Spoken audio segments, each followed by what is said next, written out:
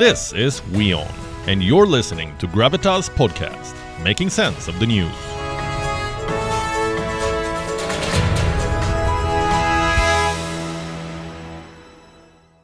If you are a pet owner, this story is for you. It's Monday today, the beginning of a brand new week. So let me ask you, how do you usually beat those Monday blues?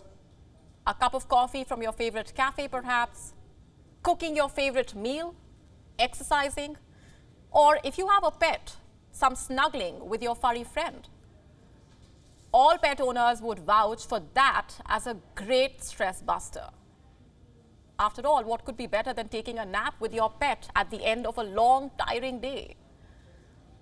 But what if the time you spend with your pet has a downside? And what if you are a threat to your pet as well? I'm sure you're wondering what I'm talking about. How could there possibly be a problem when it comes to spending time with your pets? Well, according to a new study, there could be. In what way, you are asking? The study has found that dogs and cats could be transmitting drug-resistant organisms to their owners. And not just that, humans could also be passing them on to their pets. But there is good news. As per the researchers, the cross-infection risk is low. Let me just tell you more about the study first. It involved 2,800 hospital patients and their pets.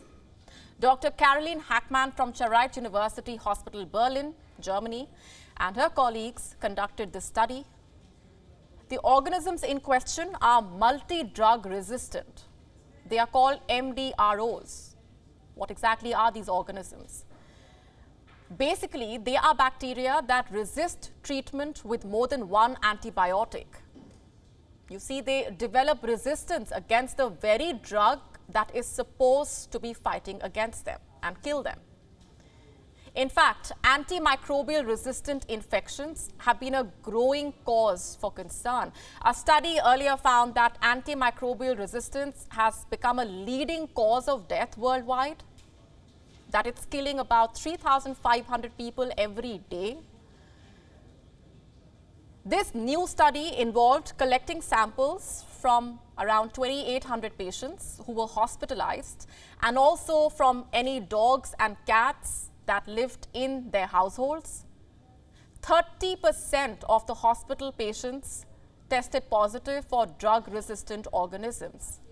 In those who tested positive for these organisms, the rate of ownership of dogs was 11%. The rate of cat ownership was 9%.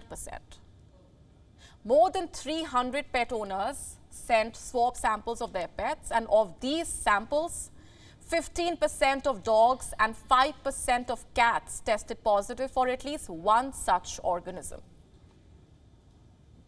Talking about the study, Dr. Caroline has said that although the level of sharing between the hospital patients and their pets is very low, the carriers can shed bacteria into their environment for months, and they can be a source of infection for other more vulnerable people in the hospital. For example, those who have a weak immune system, those who are very young or very old. But it's also important to note that this is an observational study. The researchers have said that it cannot prove that close contact with pets causes colonization with multi-drug resistant organisms. It only suggests the possibility of co-carriage, and the direction of this transfer is not clear. These findings will be presented at this year's European Congress of Clinical Microbiology and Infectious Diseases, which is to be held in Denmark in April.